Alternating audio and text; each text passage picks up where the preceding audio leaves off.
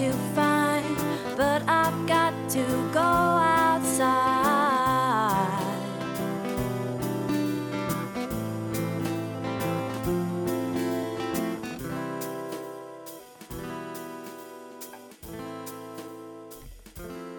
Hello, welcome to She's at the Wheel Van Life podcast. How are you guys doing? It's so good to be back behind the microphone. I don't know how many times I've said that. I've had so many breaks. I'm like, hi guys, I'm having a break. Oh, hi guys, I'm back. It's great to be back. Oh, I'm having a break again. Oh, I'm back. Anyway, hello, it's really good to be back. I am actually currently on a road trip, so I'm in my van at the moment in Scotland, just by a beautiful loch called Loch Morlich. I have no idea if that's the right way to pronounce it, but it's lovely. It's actually blue skies today. So I've been here for nearly 3 weeks now, and I think I've seen a blue sky maybe 3 times. But it's been, oh my goodness, it's been lovely. So I left Plymouth just after Christmas, and I did a really nice route actually. So first I went to Glastonbury. I thought I'd pop in there because I've never been there before. I've got to be honest, I thought it was a bit weird. I'm not gonna lie, like the vibes of Glastonbury High Street were, even for me who is a self-confessed crusty hippie, yeah, it was a lot. It was a lot, but yeah, if you want to buy some incense or some crystals, I would definitely recommend going to Glastonbury. Anyway, I stayed there in a place where loads of van dwellers actually live. It's a bit like Stonehenge. There's like a lot of places where people park up and they live in caravans or old vans. That was really cool.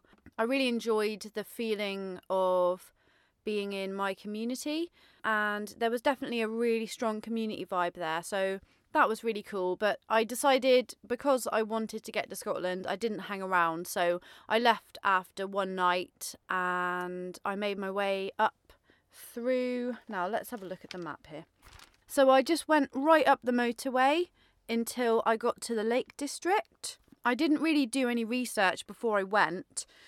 I just kind of decided to go with the flow, and when I got there, I just kind of drove around. I've got to say, I thought I'd driven on all kinds of roads at this point, but I do have to say it was quite scary driving along the roads there because they're quite narrow and they are national speed limit.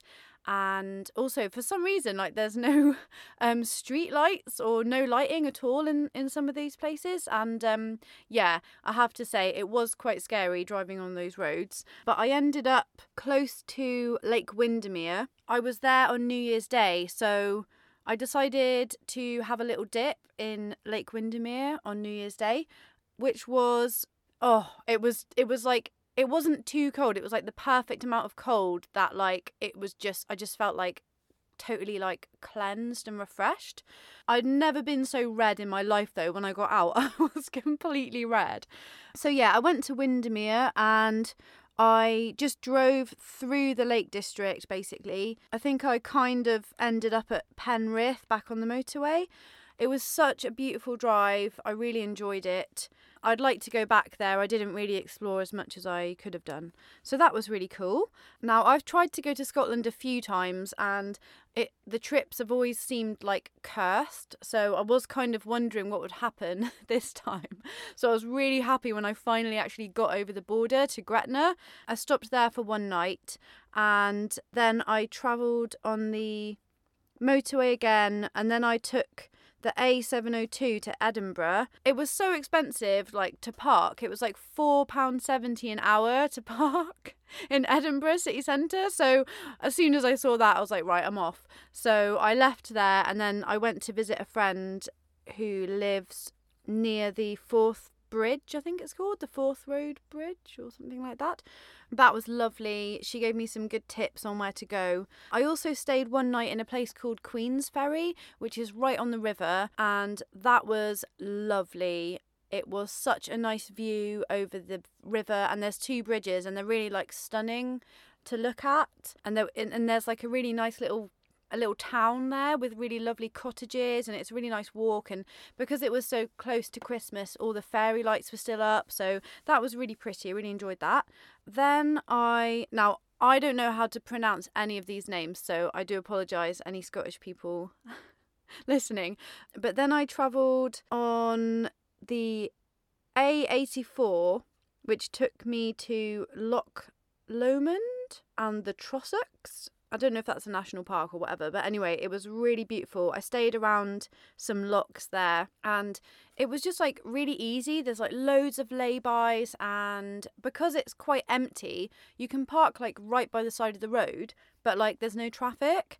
So that was really lovely. It did start to snow, and it was really beautiful because I parked right next to this loch, which was so stunning. And then when I woke up in the morning, it had like been dusted with snow, and it was so beautiful. And that's when I was really like, oh wow, this is going to be such a good trip. I don't really look at pictures or anything before I go somewhere, and I honestly did not know what to expect. So everywhere I went was just like a super surprise. And also, I honestly had no idea like how beautiful Scotland is. It's just blown me away with its beauty and its emptiness. I'll definitely be back. So after that, I travelled to Glencoe. The drive there was really dicey because the weather just suddenly changed, and it was like heavy snow. For most of the drive it was okay, but there was this certain specific bit of road which was just really open and really straight. And even though it had been gritted and salted, the snow was coming down so quick, like the road was just like disappearing, and I was really freaking out. And I was going at like 20 miles an hour, just being like, I don't like this, why did I do this? And I had like big lorries overtaking me and stuff, and that was pretty scary. But luckily that was probably only about 20 minutes of the entire drive, because as soon as I got a little bit more sheltered, it just, wasn't so much of a problem. So thank goodness for that. But what that did mean is when I got to Glencoe, around that area, it was just absolutely beautiful. The snow had stopped, but the mountains were just bright white with fresh snow, and it was like absolutely stunning. I went to this place called Glenlochan, which was deserted. I was literally like one of 2 people that were there, and I walked around, and I've got to say it was one of the most beautiful days of my whole life. It was so stunning. The trees were all covered in snow, and like the sun was shining, and it was like dripping, all melting down, and the mountains were just absolutely beautiful, and the trees were all covered, and it was just amazing. And like the loch was completely still, so it like reflected the mountains perfectly. It was like a mirror, and just being there alone was such an experience. I just kept like bursting out laughing. I was like, oh my god, it's so beautiful. Yeah, it was absolutely stunning. And then I travelled along Loch Leven, and I found this little area which I thought was really pretty, and I was like, oh yeah, I'm definitely staying here tonight. Again, it was just a lay-by, but because it was a quiet road, it was just amazing, and it was like right by the lake. And I've got to say again, it was the same. It was one of the most beautiful nights of my whole life. The stars were shining, the moon was rising over the mountains, the loch was perfectly still. I even saw some shooting stars as well, and honestly, it was just one of those moments where you're just like, I'm never going to forget this. Like, it was so magic. It was amazing. So I really loved that whole area. I drove to Fort William as well. Fort William is kind of ugly and not a nice place to explore in itself, but the surroundings are so beautiful, especially the drive from Glencoe to Fort William was so amazing. And yeah, the mountains again covered in snow, just looking absolutely beautiful. It really stole my heart, and I'd love to go back there. I also tried climbing for the first time when I was there. I went and did like a climbing lesson, and I couldn't fucking walk for 3 days afterwards, but I really enjoyed it. And I'll definitely do it again. Because I'm scared of heights, I just wanted to do something that was kind of scary. So I went and did that. And yeah, it was scary for me because I've always been scared of heights. So it felt like a really big achievement to like climb up the wall and then just like lean back and just let myself, fall back against the rope. So yeah, that was amazing. After that, I did something that I've wanted to do ever since I passed my driving test, which is drive to Loch Ness to find Nessie. And I didn't find Nessie, but I did go to the exhibition centre, which was like the most cheesy American thing I've ever done. It was so brilliant. It was like £4 or something. And I went in and it basically like told you the story of like Loch Ness and like the Loch Ness monster and stuff. But like it was so well done and it was like so cheesy and so like kitsch, and I was the only one in there as well, so it was like totally immersive. And I was really scared though, because I am scared of like deep sea creatures, and some of the pictures of like the fish and stuff kind of freaked me out. But it was really amazing anyway, and I just it was just so funny. Like it was a real like funny thing to do. Yeah, so that was really nice. I bought some really cheesy like Loch Ness, tourist junk there, which you just got to do, haven't you, when you're in these places. I didn't find Nessie, but, maybe I'll see her when I pass again. After that, someone told me that, or a couple of people actually told me that Ullapool was a really cool area to base yourself. And that's, right up on the northwest coast. So I decided to head there. That's when I hit a bit of a wall. I was like a bit knackered by this point. I think because I had moved around so much and just like the constant change of scenery and like the kind of, where to get water and all that kind of stuff was starting to get to me. So I wasn't in like the best state of mind when I got there. Also, the weather was really turning quite bad. It was really cloudy and like really low cloud. So like even though there's like beautiful scenery around there, I couldn't see anything. So it was kind of pointless. And also like being from Devon, I know what it's like. Out of season coastal towns are like some of the most depressing places. So like I didn't really stick around. I mean, I got so tired that I got kind of confused, and I'd been moving so much I couldn't stop, and I was like, oh, I'm gonna go down this road. And then I ended up driving down some of the North Coast 500 route, going kind of south towards the Isle of Skye. And as I was driving it, I was like, why are you doing this? It's really windy. Like it's like whoops, that was the map, sorry. It's like so windy, like you're not getting any sleep, you're totally exhausted, like you don't want to see out of season coast, like what are you doing? And I was like, right, you just need to stop. So in the end, what I did is I actually drove back to Ullapool, which I actually did like as a little stop, because they had showers there as well for 50p, which was amazing. I got to say I did kind of base my movements around where I could have a shower. So I drove back to Ullapool, decided, hang on a minute, you just need to chill for a second. What I really wanted to do was to get a hotel, but the prices were like insane. So I was like, okay, I can't do that. So I just thought, right, I've had enough now, I'm going to head back. So I headed back the way I'd come, so kind of towards Loch Ness and Inverness. And then I was looking at the map and I was like, oh, the Cairngorms aren't too far. So what I did is I drove from Ullapool to Aviemore, which is in the Cairngorms. And I went to the place where I am now, which is where someone recommended me to go, Loch Morlich. As soon as I got here, I was like, oh, yes, this is nice. This is like Glencoe. I feel the magic here, like the beautiful like lakes and mountains. Like, I've seen enough coastal scenery. This is what I'm in Scotland for. So I came to Loch Morlich. There was a car park like right by the lake. I just stayed there and it was a lovely sunny day. And it was also like a really great place to meet people. What I found about Scottish people is like they're so friendly and they'll just like launch into like a massive conversation straight away. That is something I've definitely learned about Scotland, is that like Scottish people will just be like, hello, and then that's it. You're in, like for like a really big conversation. And like that's great for me because it does get lonely sometimes when you travel alone, and to have those like nice conversations every day, like I think it really keeps you going. So yeah, that's been like super nice. So I stayed there for one night and I was so happy there because it was really quiet and it wasn't windy as well. I decided to book into a campsite which was on the loch. So I've booked in here and I'm here for 3 nights, which was a really good decision because I was so tired. Like I was getting to the point where I was just like dropping things just because my brain just wasn't working anymore. Yeah, I'm here for 3 nights. This is what is this now? It'll be my second night tonight. Yeah, that's why I thought I'd do this podcast because I've got like electric as well.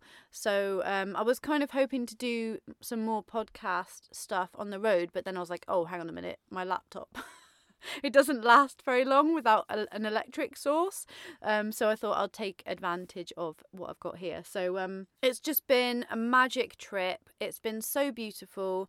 I have been, as I said, completely like overwhelmed with how beautiful it is here. Obviously everyone says Scotland's beautiful, but I don't think I realised like how majestic and gorgeous and magical it really is. So that's just been awesome. The other thing is, because it is low season, it's just been like, sometimes I've felt like I've had the place to myself, which has been amazing. It has been cold, I'm not gonna lie, it has been cold, but like I've been pretty toasty most of the time. Like I've not really suffered with the cold. And also I feel like I'm at a point now with my van that I have got into a really good routine. I've totally scrapped dishes because that was my biggest problem. Like I just could never be bothered to do the dishes. So now I literally have like 2 saucepans and I use that for everything. That is like my bowl, my plate, my cooking apparatus, and that's really changed it for me because it's really easy to wash like 2 small pans every day. Like that's as bad as it gets. That's been a real game changer. But I'll talk a little bit more about my progression and how I'm feeling about van life and stuff in the next episode, because I think I've been going on for quite some time now. 20 minutes, yeah, I've been talking for 20 minutes.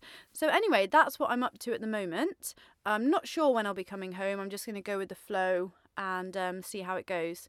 But anyway, now to this episode. So this episode, I'm really, really excited to finally release this. This is my chat with the amazing Chick family, otherwise known as Round the UK on a Tenner a Day. The Chick family are Jem, Dave, Gracie, Iris and Evan, and they did an amazing trip around the coast of the UK to raise money for charity, and they did this in a 1968 Morris Traveller, all 5 of them. Now, if you want to get an idea of how small this space is, you can go onto my Instagram and you'll see some pictures that I'll put up of their amazing van, and yeah, the mind just boggles. They did this trip with a budget of £10 a day. That included fuel, so you can imagine what that must have been like. It took them 10 months and they had an amazing time. The other concept that the Chick family like to promote is called One Life Share It. And before I start this episode, I would just like to talk to you a little bit about One Life Share It and how it's actually informed my practice in my van since I met them. So I used to think that most people would see me and my camper van as a bit of a nuisance, so I always really took care to close the doors and the curtains and keep myself to myself when I was parked up somewhere in my camper van. Well, meeting the Chick family really changed my attitude. They taught me that an open door and a hot kettle is the secret to making more connections with others. And since then, I've challenged my fears of bothering people and have begun to sit outside my van with the doors open more often. I've had more lovely interactions and chats with strangers than I could have imagined possible. It turns out that most people don't actually see me as a nuisance at all, and they love to chat, and I feel more part of my local community than I ever have. It's amazing how just a simple hello from a stranger can help you feel less alone and isolated. A good example of this is the car park where I usually hang out in. This summer I decided I'm just going to fling the doors open. I'm not going to hide away. I'm going to fling the doors open. I'm going to sit outside and I'm just going to say hello to everyone that walks past. And I have met more people in that time and made more connections than I as I said, than I could have imagined. So I'm so glad that I've adopted the One Life Share It philosophy of having an open heart, and I'm always telling friends the lessons I learned from it. With an open heart and mind, you can receive more than you ever would with a closed door and a shy attitude. So, without further ado, let's get on to this episode with the Chick family. I will just say we recorded this outside. It was a little bit windy and I'm not a sound engineer, so I couldn't really do anything about that. So there's a bit of wind at some points. And the other thing is this tractor kept like driving past as well. So we were like, oh, the tractor's back. And in the end, we were like, oh, let's just carry on because it's not going away. So there is some tractor and wind action throughout this episode. But anyway, here we go. Here is the Chick family.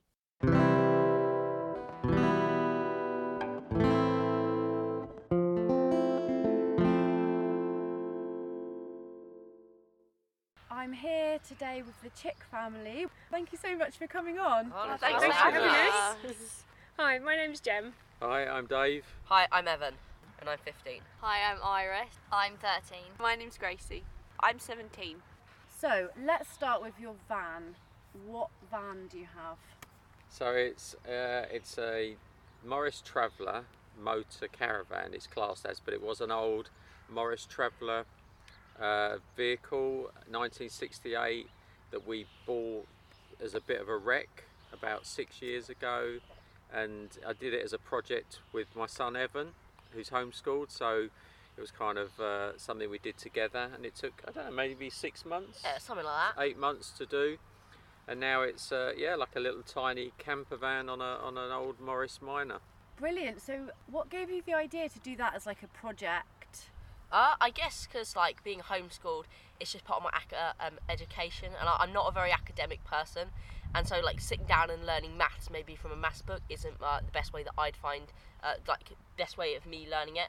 So actually learning it through measurements and actually building, and I'm also very practical. Yes, yeah, and budgeting and stuff like that. It was a good thing for my education. Yeah.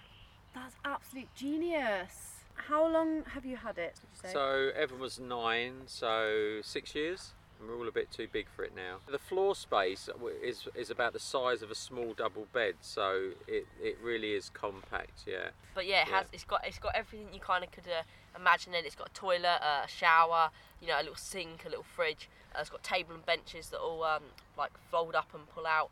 Loads of like storage room, and then it can sleep all 5 of us as well. So and a dog. So yeah, it's got everything in there. Yeah. I'd love to just jump right in to the trip that you guys did. So if you can tell me a little bit about your story. In 2018, we were feeling like there was so much negativity on the news with Brexit and everything that was going on, and so many, depressing headlines. And us three were kind of becoming teenagers and thinking we need to do something to make a difference. We didn't really know what or how or but anything like that. But we thought, we've got to do something. So we decided, what can we do? We've got this little van. Our education is all about, meeting people and connecting with people. And then I went sailing with a sail training charity, and then I just saw how it made such a big difference to so many young people, like getting out in this really intense environment and finding purpose and sort of belonging. But I also saw how many problems like young people are facing and how they don't have that much hope for the future. But through sailing, I was like, oh, this is such a solution. So we decided, right, we'll raise money for one of these sailing charities, which was called Cat Zero, based up in Hull. And so we decided to take on a challenge where we drove 7,430 miles around the coastline of the UK. It took us 10 months, and we lived on just £10 a day between all 5 of us. So that was £5 for fuel and £5 for food. Amazing. It was a bit of an epic one, but it was amazing. It completely changed our lives. What route did you guys take? So we started in Hull on the 1st of May 2019, and then we drove anti-clockwise. So we thought we should do Scotland first, because obviously being away in our little van, which is called Mow, being away in Mow, we thought we might not make it round Scotland in the winter time. So we went anti-clockwise. Yeah, it was really incredible. So we stuck to the coastal roads as best we could. So as long as it wasn't a dead end that sort of went off for miles. Or too hilly. Yeah, we actually, well, we did. I think there was only one place where we didn't actually tackle the hills because the vehicle was having technical problems. Okay. But yeah. we pretty much stuck to coastal roads the whole journey. Yeah. So yeah, 7,500 miles. So did you go all the way around? Yeah. Is that the whole coast We did of the mainland, UK? mainland UK. Yeah. We couldn't do any of the islands, partly because we didn't have time, and our budget didn't like cover ferries and things like that. So, Yeah. we did all mainland UK. We only, because our budget was £5 a day for fuel, so we averaged it at 30 miles a day. So we only really drove 30 miles each day, and that was as far as our £5 fuel would take us. So that's why it took 10 months. So it was. Yeah, we didn't travel very far each day. You know, some places we might have stayed a little bit longer and then caught up, but pretty much averaged out, we did about 30 miles a day for the whole challenge. Yeah. Amazing. And Yeah. what was it like travelling slowly? Yeah, I guess it suited the vehicle. So I guess that was possibly, I think, to have done an epic trip in it. In an old vehicle, it's 52 years old, would have been probably too much for it. But to sort of just drive 30 miles at a slow speed, stop, let the vehicle recover a little bit, it kind of worked out quite well. And you see much more as well. Yeah. You're not rushing around. You get to meet more people. You know, you could do 30 miles a day, but you can stop every few miles. Stop, put the kettle on, have a cup of tea, invite people over for tea. People just walk past and be like, "Oh, what's this?" Because Mo is a bit of an attention seeker. She's not your normal kind of camper van. She looks a bit different. So, everyone sort of walked past and was like, "Oh, that's amazing!" Like we'd be parked up somewhere, and like literally every single person that walked past all day would come and like talk and be like, "Oh, I love the van. Like, what are you doing? What's your story? What journey are you on?" Which was always amazing. We always say you never know who you're going to meet, and Mum always says like strangers are friends yet to be made. It was so true. We realised it's not just like a nice little saying. It's so like true, and it's really something that like had a big impact on our travels. I think the fact like if you look at everyone as someone that is a friend yet to be made, like you can connect with everyone. Yeah. But we lovely. didn't have a fixed route, so we didn't have any plans really, other than sort of just keep the sea on your right hand side, and that was it. So when we end up back in Hull, we're done. Yeah, so we didn't sort of go, right, today we must be there.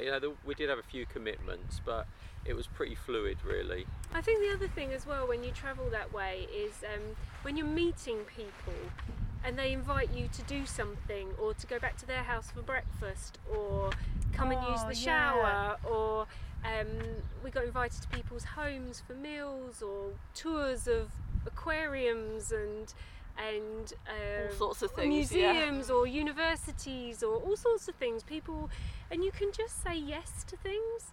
Yeah, and, that's great. And I think that travelling slowly means you have time to give other people your time, and that was incredible. Absolutely. You receive so much from that as well, from like giving just something as simple as time, something we all have.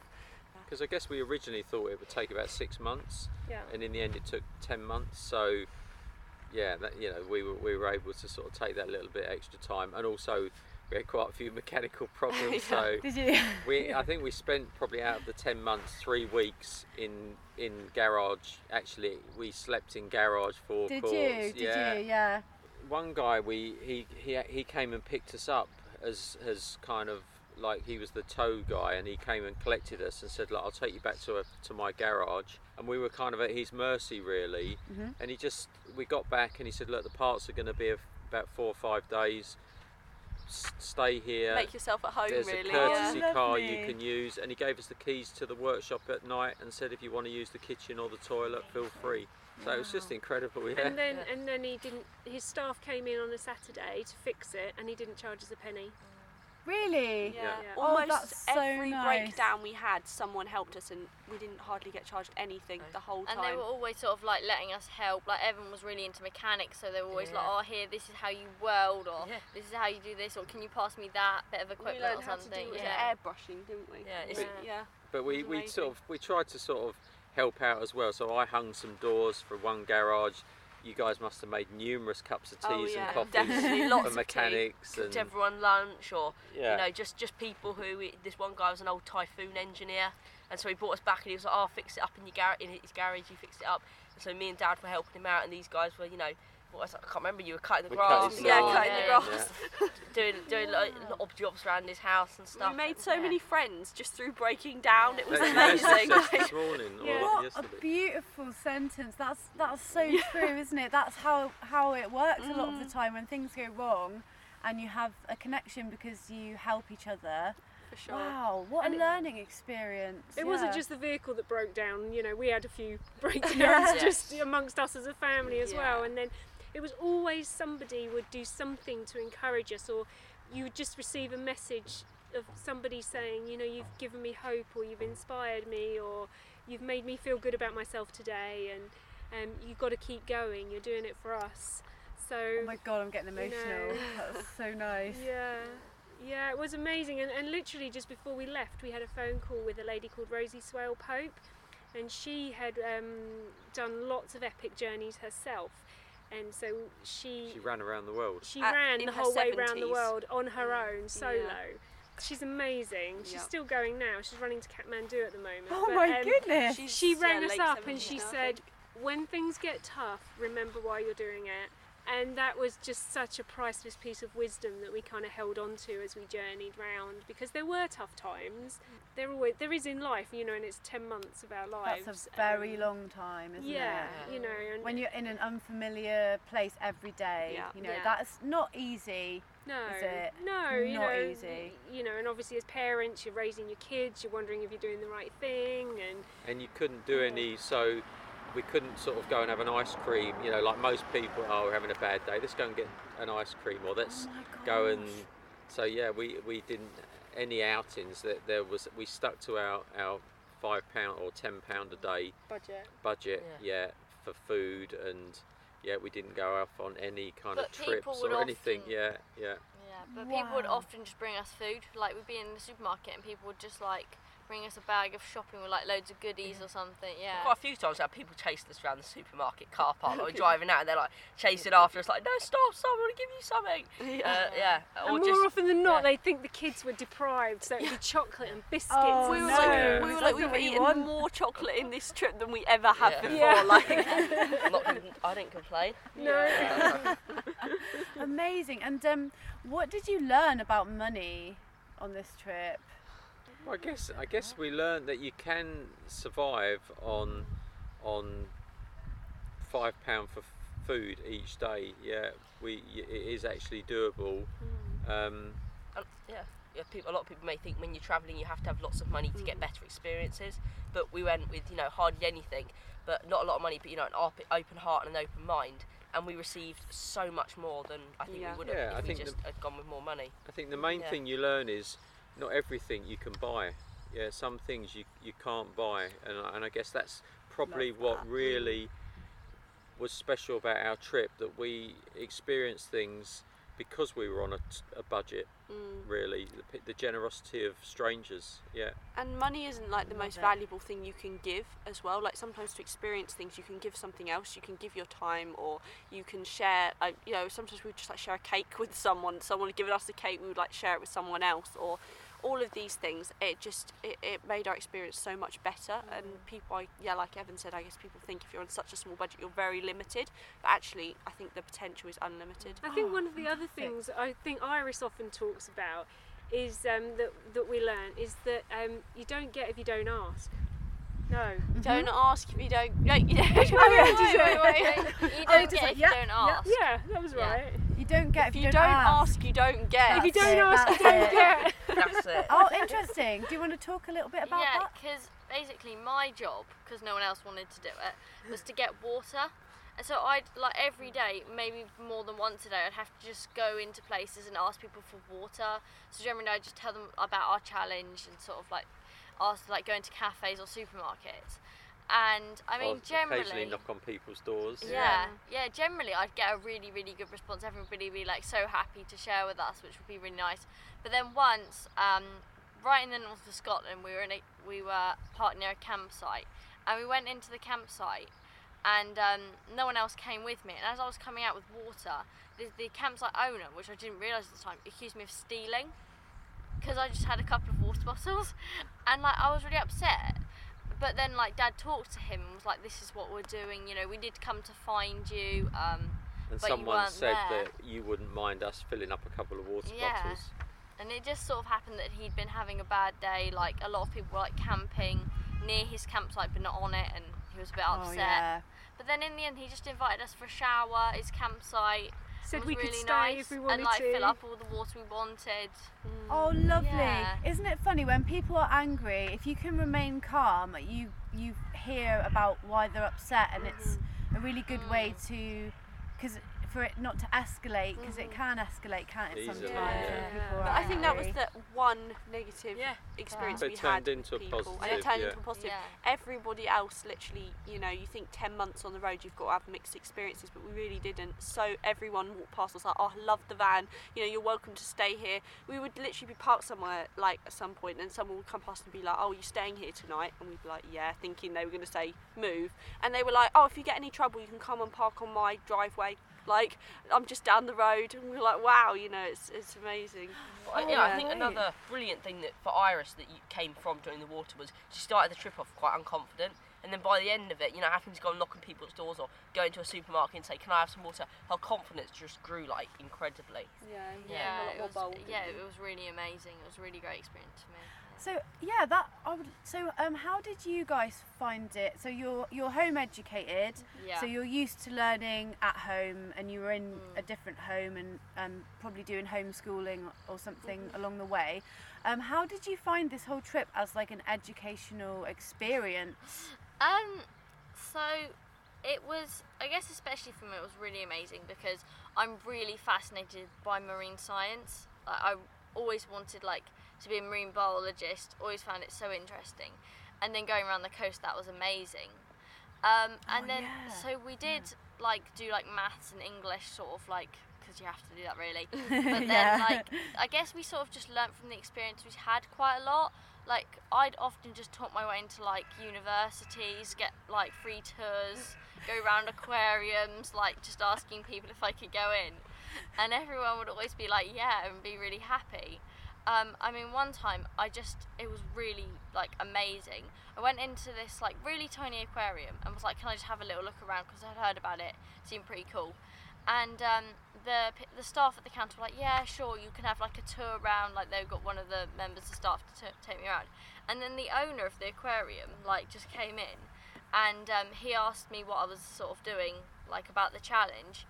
And so we told him about the challenge. Mum was there with me. And he said to the rest of the staff, you know, you don't need me anymore. I'm going to take these people up to this place called Strumblehead. And it's really good for porpoise watching. So he took us up there and there were no porpoise. And we were like, oh, that's a shame. So we went for a walk and we got back. And I saw some fins in the sea.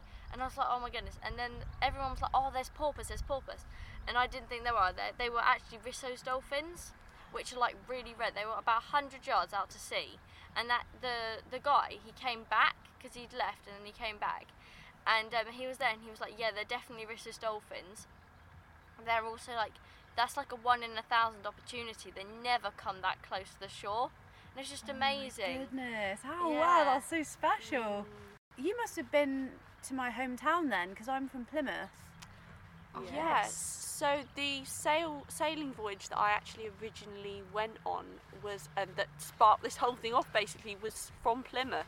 So yeah, we started in Plymouth and went along the coast towards the Isle of Wight. And and we cool. did a race around there, and that's where I heard all these stories of young people who were really struggling, but also saw how powerful it was to make a difference in young people's lives, and came back and was like, we've got to do something. But yeah, we've all that felt, was in Plymouth. powerful. Yeah, Oh, and it's cool. such a Yeah, we've beautiful been there quite area. a I lot. love it around there. Yeah, it is. It is really nice. Mhm. So did you drive past Plymouth as well? We did Did drive you? past Plymouth. So yeah. I was actually born in Plymouth too. Did- So really? I'm from Plymouth. Woohoo! Yeah. Okay. And, Love it. So we did stop. We did a couple of significant things in Plymouth. So one of the first things we did was get a tour of the Marine Science Yes, 'cause Department of that's the a university. place, isn't it, for that? And we got to drive the simulator for the big cargo ships. So we met a young lad who was training to be a captain. We on met his cargo sister in ships. Wales. Yeah, Oh, we met his sister we in gave, Wales. That's she it. was the head teacher at a school in Wales, and we gave a talk at her school about our journey to like a whole assembly of kids. And then, she was like, "Oh, when you get to Plymouth, let me know, and my brother will give you a tour of the university." It was Oh my insane. goodness. This thing, it was like this massive thing. They fired it up for us to. And all Mum have a felt go, and it was seasick. like- It actually makes you feel seasick, even though you're not moving. You can simulate really, really rough weather and all sorts. Oh The my horizon, goodness, yeah. it was incredible. Yeah. It was Yeah. very fun. Yeah.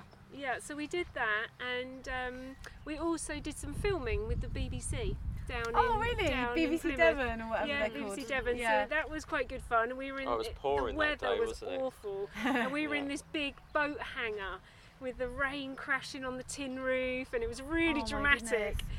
So we Yeah. did some of that, and then the knock-on of that was that we would be just travelling like through Devon, and people would be like, "I saw you on the TV." Like months Oh, later, 'cause we brilliant. like came back to Devon like a Yeah, couple of months months. later, and people, yeah, Lots of people Oh, recognised brilliant. us. Yeah. Oh, that's so Yeah. cool. Oh, wow, I'm Yeah. so like excited. From And Plymouth. we're actually going to Plymouth again next month. Yes, aren't we we? are, We're yeah. gonna be there More beginning of sailing. July. Oh, a month really? today. Oh, We're wow. sailing again. Oh, I'll have to come and wave you off. Yeah, that would be That would be amazing. awesome. Totally. yeah. Amazing. Before you left, did you have any what were your fears or what were you worried about before you left?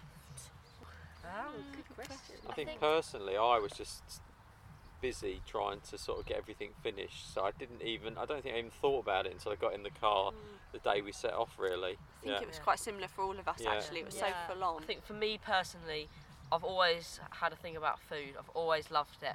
And living on a £5 a day, split between all 5 of us, I was like, how's this going to work? I just couldn't get my head around it. I think mainly, for me, that was the biggest worry. Well, you thought you'd But be hungry. I thought I was going to be hungry. Mum yeah. had done a lot of Like- planning though, so we kind of knew we can have Yeah. pasta, porridge, all this stuff. Yeah. So Yeah. you did the meal planning. Yeah. And what was that like, doing it on a budget like that? Yeah, I mean, I kind of tried to be quite well organised before we left. Again, like Evan says, knowing that you've got teenagers and, food was always a big deal. We're a real foodie family. And I'm thinking this is going to be a big challenge. I tried to be really well organised. So I knew how much you could buy a bag of pasta for and how much of a bag of rice. And, you know that root vegetables are cheaper. But I was really confident we were going to make it work. And we used to joke about the fact that we would have porridge with water for breakfast and it cost us 25p to feed all 5 of us. So we had it all budgeted out and We That's did what I have for stick to breakfast. it. I love it. Yeah, and we We did still manage do, it. yeah. we still Yeah. do. Yeah.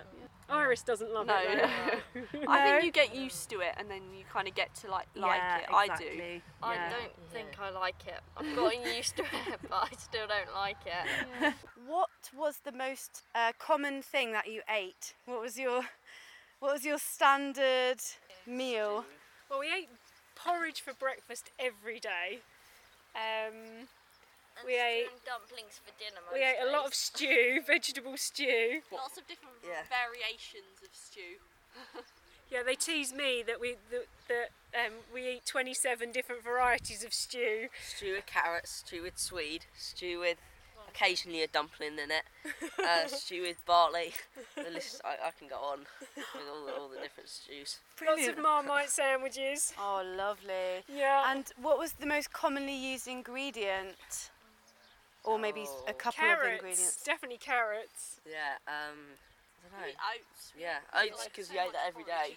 Yeah. What about potatoes? Did you Oh yeah, use potatoes? yeah, lots of potatoes. Yeah, cabbage, swede, carrots. They're just Lots of great. vegetables. Yeah, Lots and of they've got so much vegetables. flavour, haven't they, as Yeah, well? Yeah. It's amazing what you can make with just a few different vegetables. Like a lot of people think, oh, you need tons of stuff, but a few vegetables, bit of salt, bit of pepper, a couple of spices. Absolutely. And it was Sort actually of really classic. important to me that being on the road for that amount of time that we ate healthily and that we had a balanced So diet. important. Yeah, I'm a mum raising my kids. It's definitely important. So and like we said before, the kindness of strangers. They gave us the cakes and the biscuits Oh and the my sweets, goodness, and yeah. and so they kept us going as well. Yeah, because I really believe, like, when I drove to Bulgaria, I didn't quite get it right with the food, and I know it had an effect on my well-being, my mental health as well. Yeah, it's so important. And on the way back, I just ate vegetable stew every day, and I found my mood and my energy levels there you go. and all those things were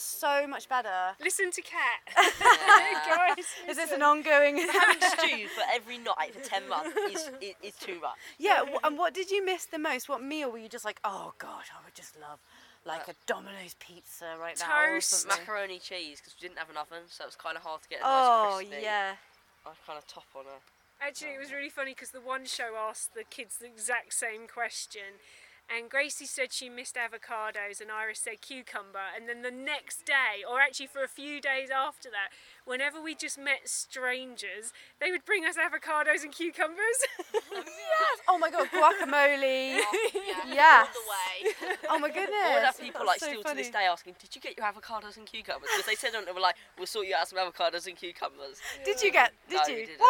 Oh, don't No. worry. The lovely people that Yeah, saw the you British sorted you public. out. Yeah. It was Yeah, Yeah. the British public, you can rely on them every time. Absolutely.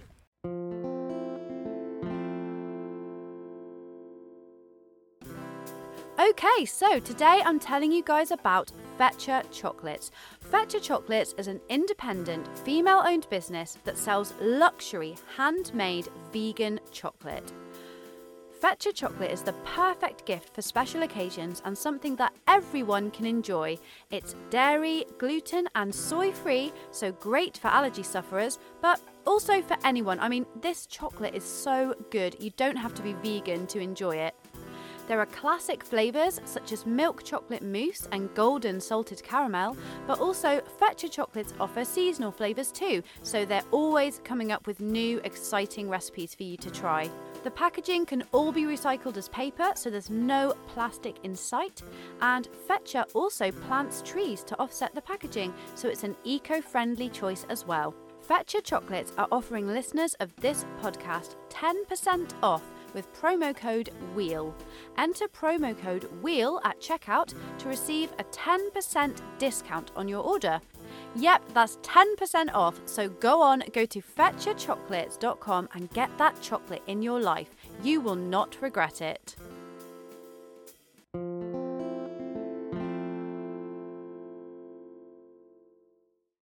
I think one of the other things that you're worried about when you do a journey like this is that you're just going to be driving around in obscurity. It's just going to be you, and you're going to have to make everything happen. But I couldn't have been more wrong. Yeah. You know. Or that maybe you won't make the impact you want to make, but I think it, went far exceeded what we thought we'd drive around, raise a bit of money, connect with a few people, but it went completely differently. I think from everything we discovered, and we actually, one of the key things that kind of defined the journey was we met so many people making a difference in their local communities. And at first we sort of started meeting them by accident, just kind of stumbling upon these people, and then we thought, this is actually really incredible, we should try and meet these people and actually tell their stories. So everywhere we went, towns we stopped in, we would use like social media, and we would say, is there anyone doing anything sort of just at a grassroots level in the community? We met some extraordinary people, but just normal people out of their own need, just being like, we need to do something in our community, we need to make a difference. And it even was in amazing, their own wasn't it? lives, didn't they? It was Yeah. like a people's own need for help or recovery or Right, support. exactly. Yeah. They'd start something that would Yeah. help them, and then discover that it would help That's what others I'm doing, too. Yeah, for sure. Yeah, and it's inspirational. These people have inspired us to believe there's purpose and hope for us They all. probably kept Oh, us going, really. Yeah, it was Lovely. those people. Definitely. Yeah, because even I guess the days when we were like, what are we doing? Like, why are we doing this? Yeah. It's pouring with rain. We're in this tiny space. We're all so cold. I think when we were in Cornwall, especially, it was so rainy. It was like November no. or something. Oh God. But yeah.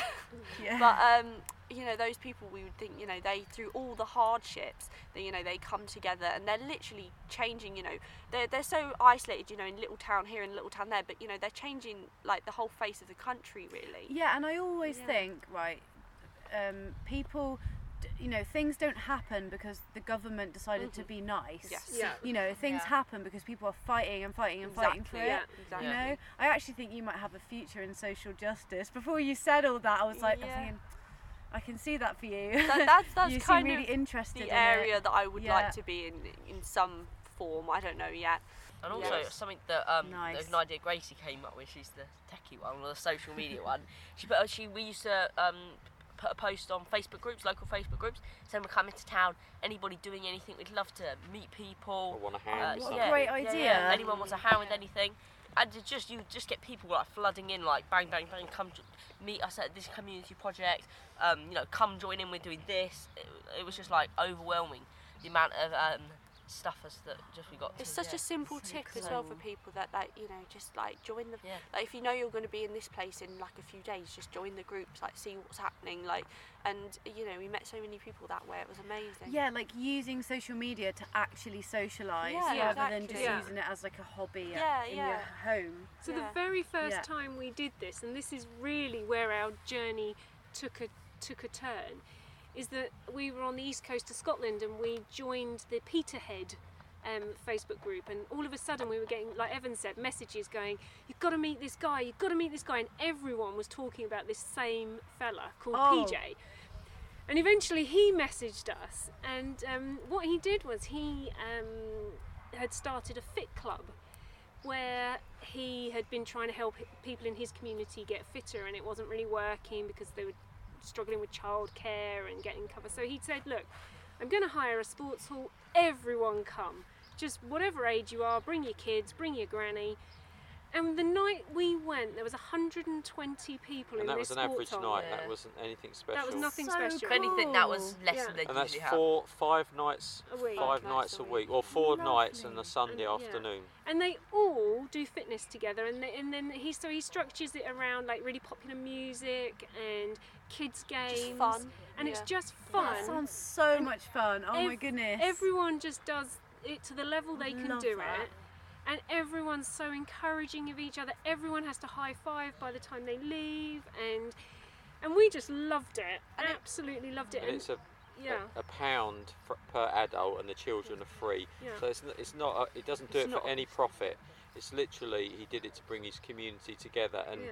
and he says he often gets people writing in messages saying, you know, my son 10 years old, or my child was depressed, now they're not, my marriage was failing, now we come to Oh my Fit Club. goodness. And it So is- Grandparents it connecting really with their was. grandchildren. And I, when the kids said, or Grace said, oh, we've been invited to a Fit Club, I'm like, really? Do I really want to go to a Fit Club? But I tell you, I absolutely loved it, and it was just inspiring. Yeah, even talking about it now, it just. I it know, just- I'm getting so it- emotional. Yeah, it's I'm like, it because really we've was. lost community, and Yeah. that's such a loss. That's such a huge loss as human beings. Yeah. Yeah. We need each other, Yeah, you know, it's, sure. especially recently, obviously, Yeah. as well. Well, PJ said Yeah. that he used to drop he's got 5 children. He used to drop all young children off at school in the morning, or pick them up, and he said all the parents would just be on their phones, just kind of looking down. He said when we were kids, he said the parents would be talking and, you know, arranging play dates and get-togethers, and Yeah. he just thought this is wrong. So he literally just kind of did this partly as well to bring people together. And I love that. And it, yeah, it's, And had the so impact many- that it had on the community, Yeah. you know, was just inspirational. And then that just provided a springboard for us to believe, well, if he's doing it, what else is going on? You know, and that's where we continued our So journey it and met. empowered you. Yeah. It Yeah. empowered you Yeah. to believe that you Yeah. could achieve Yeah. this Yeah. epic journey. And then yeah. and then we literally did find many other PJs Yeah. Yeah. doing things, obviously in lots, whether it was gardening or boxing or I don't know Yeah, what other mechanics. things. so many Oh, Mechanics. wow. So And you many didn't have to look that hard art. either. It wasn't like, you know, you had to delve into the depths of social media.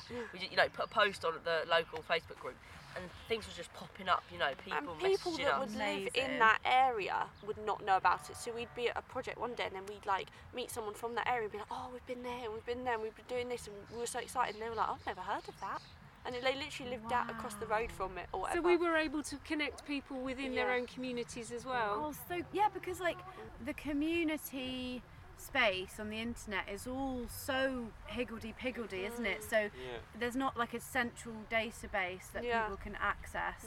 It's the same in Plymouth. It's like, you know, in the past there might have been a notice board up somewhere, you know.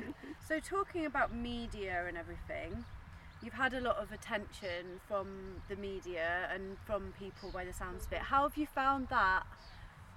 Interesting. So, it's definitely been, I think, a mixed experience, because when we first started getting a lot of people interested in the story, sort of like radio and TV and all of that, we were like, oh, this is great, you know, we want to get as much publicity as we can, we want people to hear these stories, because it was around the same time that we started going places like Fit Club and meeting people like PJ, and we were like, oh, you know, we want people to hear this, it's so important.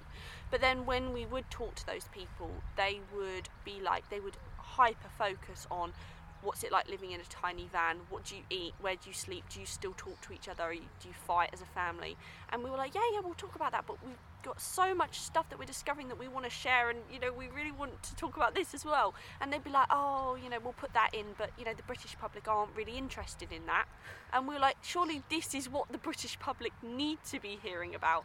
And people were especially telling at the us, moment. weren't they, that they were fed up with Brexit. They were Stop turning watching the news. Stop watching the news. So people were, Grace is right. Yeah. People were wanting to hear it. And it was Positive almost like the media solutions. wasn't keeping up with what its audience really wanted. Absolutely, and they've probably got ulterior, you know, they've got motives of their own, of whatever, you know, financial or whatever it is. So, okay. It was it was mixed. So we did that go. sounds really frustrating. Yeah, it was. It definitely was. We were on Radio 2. That was really positive. Which was great. Radio 2 was brilliant. And we were on the One show, and they were all, you know, really great, because it got a lot of people following us. It got a lot of people looking at our journey and sort of just seeing what we had to say. But I think at the end of the day, like you said, it was a frustrating experience, because we felt like we had so much to say, and people didn't always want to listen to that angle of it, even though we thought it was so important. And we still do, we still sort of get a bit frustrated sometimes. We're like, you know, we have so much that we've learned and discovered, and we want to share it with other people. Or when we'd like post on like social media or something, when we put a post on telling people all about the amazing places that we'd been, or the people that we've met, like the community projects that we've been to, people would be like, oh, that's cool, or something. We wouldn't really get very much response. Or if we like broke down Interesting. or something, everybody would be like, are you okay? Which I guess is a good thing, but like when we sort of put on less important posts, it had way more response.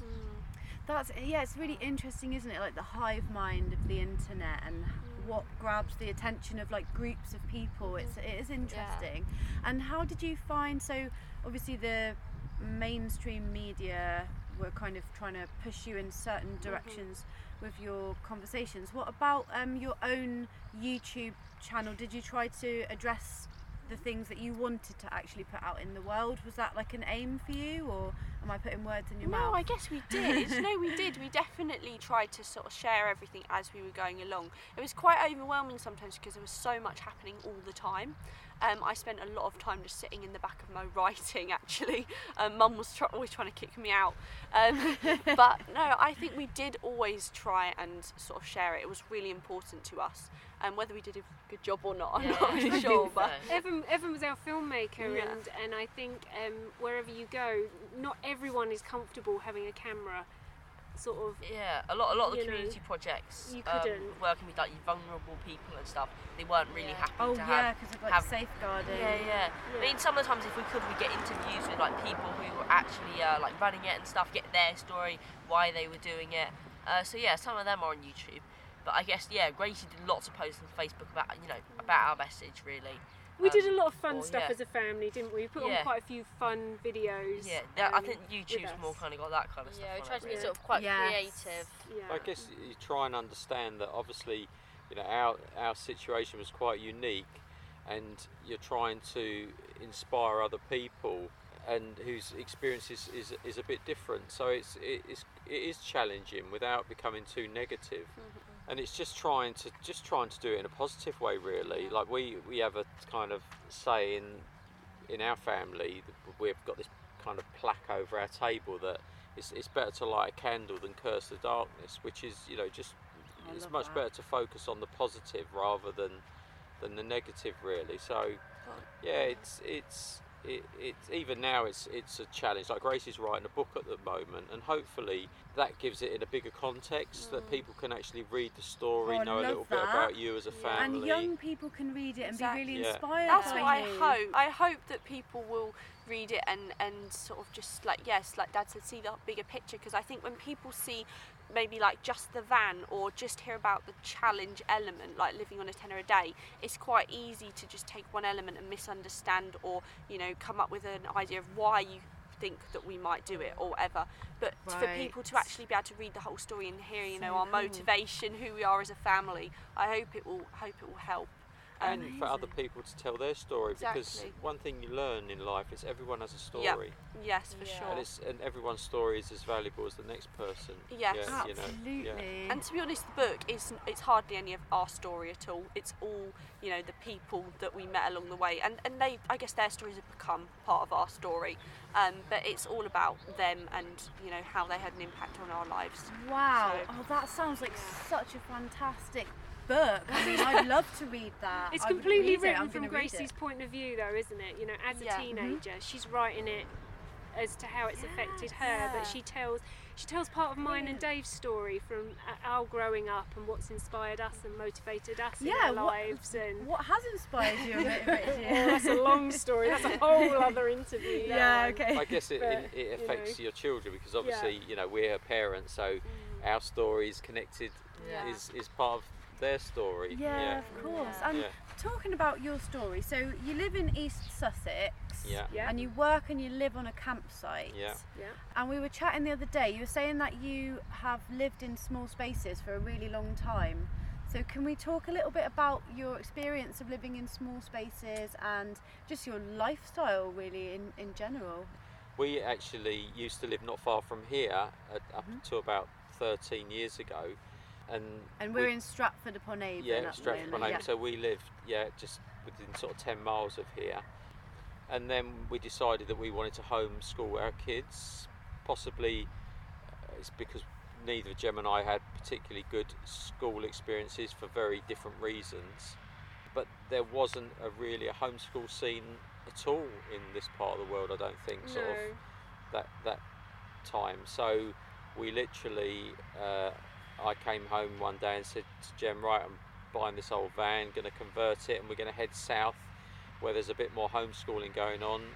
And we drove south, contacted a campsite and said, look, can we come and stay for a couple of weeks while we explore the area? And we've been there for 13 years and never went anywhere else. Oh my We just Yeah. kind of went into a field, sunk in the mud, and that was it. We stayed there. Yeah, so, Brilliant. and then, so we Love lived that. in a, Oh, blimmin' tractor going past.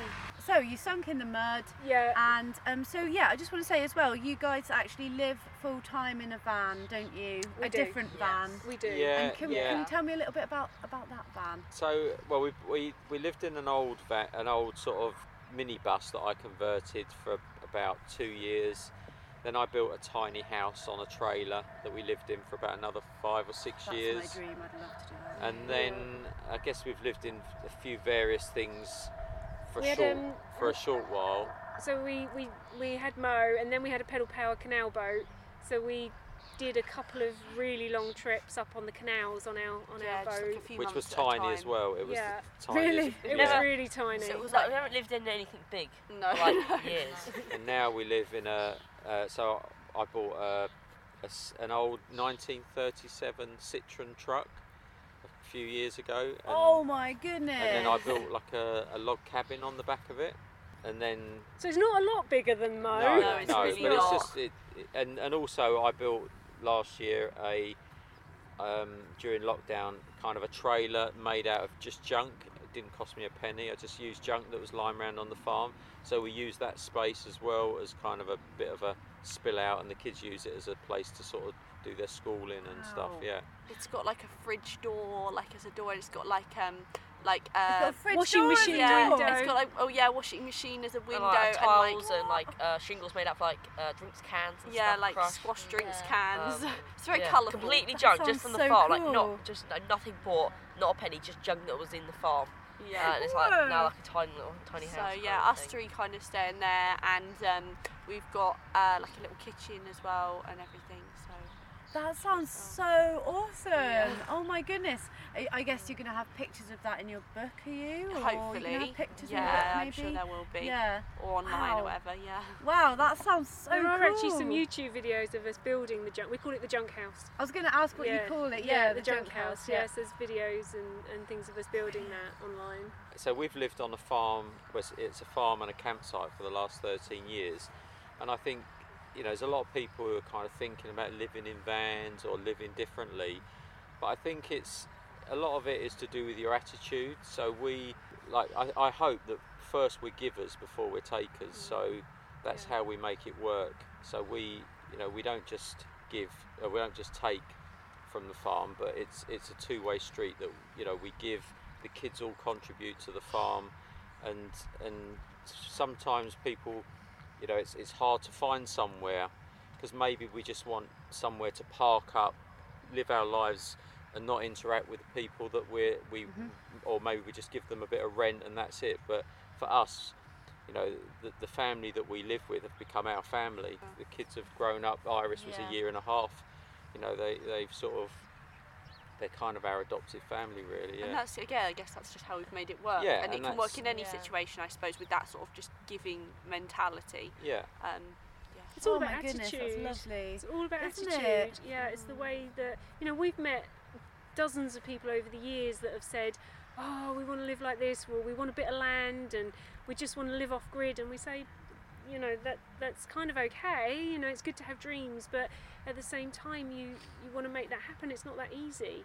So you it's know, so tough, yeah. you it's about who you live with and how you interact with those people that you live with, and at the end of the day it's down to choice. And you can make it work without owning the land. Like, we don't own any land, but I feel like it's mine and I take responsibility for it, and so do the kids. Yeah. And so well, I guess it's kind our of, home, even yeah. if, you know, we don't own it. It's Yeah. something that we want to look after. And you were saying earlier, I overheard you saying, do you all have jobs there as well? Yeah, Yeah. because it's a campsite, and we've done like various things as we've been different ages. At the moment, I work in the shop, so basically just like serving campers and sort of selling things, which I quite enjoy because I like it when people come from all over the country and just get to talk to them and be like, how's your stay and everything, and everyone's in a good mood because they're camping, so it's always good. Yeah, I'm a bushcraft instructor for like a little company that does like for the campers. How old are you again? 15. So that's all kind of the stuff I'm interested in. You've been doing it since you were doing it, really yeah. young, haven't you? So I was trained up this year, like officially trained up this year, and do that for the campers. So But I guess Wow. You saying, have your own but- little business but as yeah, well, and I don't have my you? own little business making like paracord survival bracelets. And I Making sell them, what? Say that like again? paracord survival bracelets. What's that? So it's like a bracelet made out of like paracord. So you can like fit a lot of paracord into like a small amount. So it's like woven together. But then when you kind of- take it yeah. apart, you can use it in any like emergency situation. So For like, I don't know, what do you say? Like, use yeah, it for yeah, putting up it's a like tent. yeah, or- put up a tent, put up a tarp, tie something together, anything like that. Oh, we've got a new neighbour. Yeah. Yeah, and Iris, what do you do? I'm the litter picker. Oh, you got the bum deal, But they've didn't all you? done We've it. all They've done all it done for it. ages. really? Yeah, It's she's the handed youngest, down. Even I so- did it years ago. Yeah, but I quite enjoy it anyway, and it's good for the environment. So yeah. Absolutely. They used to get paid absolutely. in ice cream. When these guys did it, they got paid in an ice cream, Yep. and now you actually get paid properly. Yeah. Oh wow! Oh, Moved that's up from brilliant. ice cream. Yeah. Amazing. Oh, that's great. That sounds. Frisbee. No. Frisbee. Come here. Oh yeah, can you just say about Frisbee? We didn't mention Frisbee. Iris, And you who's talk your about who's your Frisbee. furry friend? Okay, so Frisbee, she is the newest addition to the family. We got her this summer. She's yeah, I've been wanting a dog. I love all animals, so I've been wanting a dog for about 10 years. Sort of been can like relate. trying to get mum and dad to get me one, and then sort of in lockdown because we had more time. Mum and dad were like, you can sort of like start looking into it a little bit more, like seriously. And the next day, I found Frisbee. The next day. Yeah. And yeah, we just went and looked at her, and she's the best dog. What She's breed really is great. she? Well, because she's a rescue, we're not 100% sure, but they said that she was a bearded collie cross Tibetan terrier. Yeah. She's 6 years old, they said. Beautiful. Yeah. She's absolutely. They're lovely, aren't they? These like shaggy dogs. Yeah, They've got Scruffy some- mums, very yeah. scruffy, Yeah. fluffy, that kind Oh, of here comes thing. the tractor again. Oh, here he is. So, you went on this big trip. You travelled all around the coast of the UK. 7,500 miles, 10 months. That's a really incredible experience, and I'm sure you learned a lot of lessons in that time. But is there anything that stands out to you as an important lesson that you learned, or do you have any advice for people that are thinking about going off in a van but they might be a bit nervous? I think the main thing that we learn is we discovered, you know, that people are changing kind of what they value all over the UK. Like, we met so many people that are really starting to value human connection and see how important it is. And we sort of discovered this way of life and this way of travelling, and we kind of like struggle to know like what do you call it? But we sort of call it One Life Share It, and it's kind of a take on One Life Live It. But it's like, you know, you get so much more from living your life to the fullest if you share it. So I think that would be, you know, the thing we discovered. And also my advice for other people is share your life, like, you know, in whatever capacity you can. Like, sometimes for us on the road that just meant leaving the door open and people just come and actually talk to us rather than, you know, sort of hiding ourselves away or whatever. So I think to say to people, just share in whatever way you can. If you're making a cuppa, offer your neighbour a cuppa as well. You know, if you've got someone parked up next to you, it makes such a difference. And even sometimes like the smallest connection can like create so many opportunities to, you know, have an amazing experience, make friends. So I think that would be kind of my main lesson and advice. That Yeah. was so perfect because, you know, we've grown up in this individualistic Exactly. mindset. Yes. And that's really harmed us all. You know, Mhm. we've closed For all sure. our doors and we're going to live our own life and we're Yeah. going to go out and live our life. Yeah. No, one life, share it. Yes. That is so beautiful. Oh. I've learned so much. I'm really, really Well, just every delighted. every Yeah. solution that we saw on our trip, Yeah. every single Yeah. solution, whether that be, you know, dealing with so many social issues, was basically about bringing people together. That Sharing. at the very heart of every single positive thing we saw was about bringing people together. Just like crossing Yeah. divisions, because we did see, you know, there are so many divisions, you know, like social Where's divisions it now? between. Where is it? It's coming. Sorry. Okay.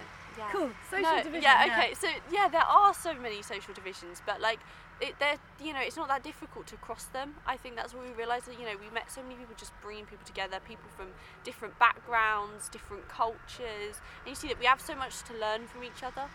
It's coming back. Oh, that's okay. That's okay, I was That's done, I was extractor, done. you know. Yeah, oh, that's Perfect. fantastic. Oh, wow, it's been so wonderful to talk to you guys. Thank you so much. I really appreciate your time today. And if people would like to follow you or see some of your videos from your trip, or, you know, find your book that's coming out, where's the best place for them to do that? So we're on mainly Facebook and Instagram as One Life Share It.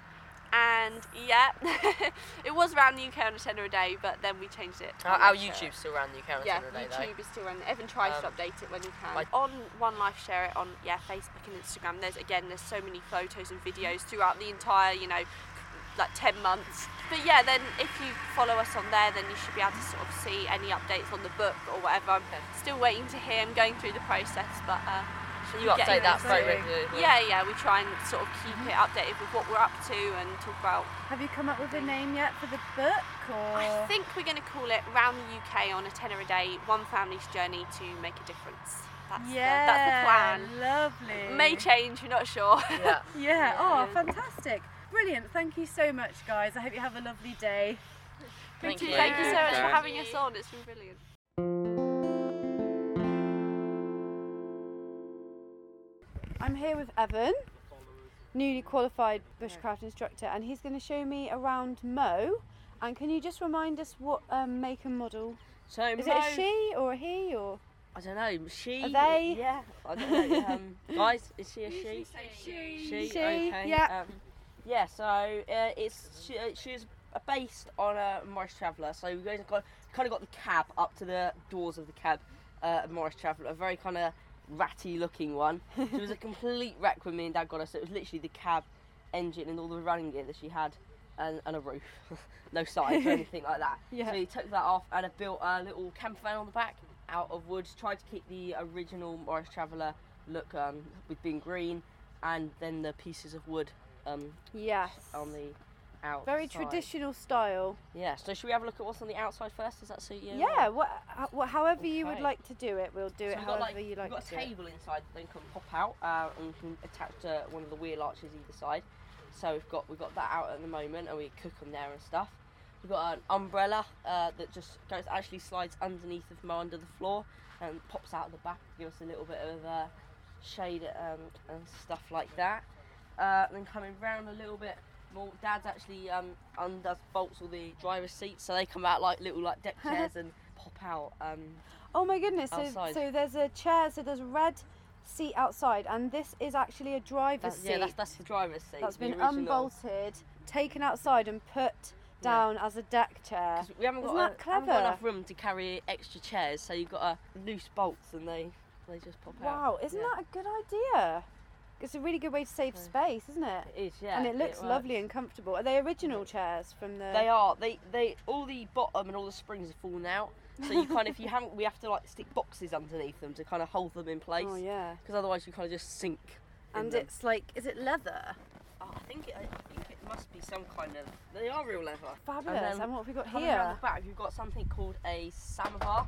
Yeah. So it's basically a Russian tea, and some of you might. It's a similar principle to a Kelly kettle. You basically got a pipe in the middle. You put your fire in there, and then around it you put the water in like a different container, and so it basically heats it. So this is So how does it? Sorry, I'm a bit slow No, with no. stuff like this. So what's this bit? that's basically just for it to stand on. This is an old colander. Okay. Dad likes yeah. just taking random things and putting them together. Just a pipe inside here. I'm not Yeah. actually sure. He's changed it the last couple of days. But so there's a fire inside it, and then the water's in this bit. It's got a little tap, so you can basically pour it out. And then this is an old exhaust off of eBay. But it's just a chimney. You pop your fuel in there. Make tea for. It doesn't take that long to boil, and you can make tea for lots of people. Brilliant way of bringing people together. Yeah, and it's stuff. so easy. It's got It a is, tap yeah. on it. Yeah. So you can see a picture of all this on the One Life Share Yes. It Instagram page. And you've got a lovely little herb garden Yeah, here. that's Iris's. We leave it down to her. Otherwise, I think Mum's useless with plants. I don't understand them. Dad, Yeah. basically the same. So Iris, that's her responsibility. We've got some, I don't know, some different kind of Wow, herbs marigold. up there growing. Look at that, look. Yeah. Okay, So should great. we What go have we got in now? here? Or Yep, yeah. yep. Cool. So yeah, inside we've got a few different little things. So right up at the back here next to the door, we've got a toilet. So bits folded up, a little bit pops down, just Okay, toilet this in is there. a toilet. Yeah. And that's quite high, that toilet. It is, yeah. There's a box that kind of fills this gap here in the Yep. evening and just anywhere. And there's like a little stand that kind of used to Oh, I get up see. there. Yeah. Oh my goodness, that's so cool. Oh my goodness. And then we've got like a That's big really hole clever. in the floor Yeah. down here, which is a shower tray. Mhm. And then there is some like doors which can close this area off if you want a bit of privacy. And then Yep. we've got like a little blind to close that window off. So you kind of So got just to say again, so you've got this hole and it's wood, yes. and what you've done is you've drilled a hole and you've got like a plug hole, so you can and it's about a foot deep, so you can have a good wash and everything, and Yeah. the water just drains. You might have just solved one of my issues that I have in my van. That's so clever. Love that. And the wood, is it like marine ply or So marine it's something? it's or cedar, just Western red cedar? cedar. Yeah. And a good thing about that is it doesn't rot. So when it gets wet, and it's just all been varnished, but Western red cedar doesn't rot. Mhm. Yeah, and then we just got some storage boxes around here, some stuff like that where we can store pots and pans, and under some of these boxes like little built-in cool box. Yeah. So yeah, and then we've got just more storage here, little sink. I think that's just connected up to a wastewater tank. Do you have any sort of pipe system for your sink, or do you just No. use? So there's no taps or anything on it. It's just brushing your teeth and stuff like that, pouring water. yeah. Oh, I see. Yeah. Any stuff like that. Going back, we've got on either side we've got these like benches which are down at the moment, but they kind of pull up and then kind of pop up to go flat, and that's like two benches which we can fit. All five of us around, a little bit squashed, but we can fit easily two people in each one, and then one of us kind of out. And up here. what are the dimensions of the bed? What would you say? 2 meters wide, I reckon. Yeah, I think I'd say that's about the size. The foot area, the actual like size of like the inside is about the size of a small double bed. The whole thing in the night does turn into a bed. The whole floor for Mum and Dad. And then up the top here, this bit up here, just pulls out to about here. So you've got 1 bed, 2 bed, and then another bed. Oh my goodness! Yeah. So that pulls out and makes another bed. So Yes. it's like double bunk, basically, isn't Yeah, it? and Like then that double goes bed, bunk actually bed. over the cab. So 3 of us would be able to sleep up there, like top to tail. But that's what we did on our challenge this year. We couldn't all fit up there again. Really? It was Yeah. like Dad had to cut this bit out so Gracie's feet could hang over the edge. She was just too long for it. So we've actually kind of gone up another level, and I'm up there in a hole kind of through the roof with like a pop-up thing on the top, which actually comes off, turns into a boat, and then also it's like a table. It's got legs and stuff, so you can like cook outside and stuff. with Oh my with a bigger goodness. table. Right, I've got my head through a hole in the top of the van, and there's this amazing, it's like a wooden, well, I'll let Evan explain what it is, but it's like there's a whole room for someone to sleep up here. And so, wow, it's so cool up here. I can see why you wanted to sleep up here. Yeah, so it's it pops up using a car jack. So you like one of those little windy ones for it, like a scissors jack, so it pops up. But then it can all come undone. The canvas sides come off of it. The ends that create the ends for the bed come off of it, and it's a boat. And we made an old we haven't got it with us at the moment, but it's like a little outboard with an old drill and some pipes and stuff. So an outboard connects to the back, and it can turn into a little boat, which probably could sit about 2 people in it. So I think me and Dad I think this is going to the Adventure Overland Show be Mo's last adventure with all 5 of us. Oh, But I think me and yeah. Dad are going to start going off in it a bit more Are you? with the boat and stuff together. Really? Yeah. That sounds so cool. You've got your own boat on board. Yes, That's so that amazing. It is pretty cool. Like, Dad's always wanted to like even just cut the roof off the whole thing and turn it into a boat. He's always wanted to have a boat on it.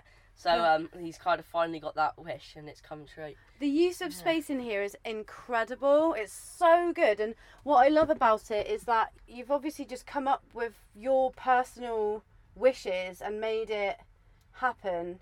And it's so nice to see such a personal, design. Yeah. It's really cool. So whenever we build Yeah. a tiny house, we always sit down as a family and go, what do we want in it? We want a toilet, a shower, beds, or even as we kind of got older, we kind of want our own little pods now. So we kind of all sit down and discuss kind of almost like what's going to be the purpose of it. We're going to want to be able to have people come into it. We're going to want to be able to cook for lots of people, to be able to bring people together. Kind of what do we want to do? That's a really good tip for anyone that's thinking of designing, to sit down and be like, okay, what am I actually going to do in this space? That's so important, isn't it? Because what you might do might be really different from someone else. So there's no point doing like a standard design. And that's it for this episode. So thank you very much for listening to She's at the Wheel podcast. If you want to write to me, it's she'satthewheel@gmail.com. Please follow me on Instagram and rate this podcast 5 stars on iTunes. See you next time. I've got to get away, start again, find a brand new day. So much for me to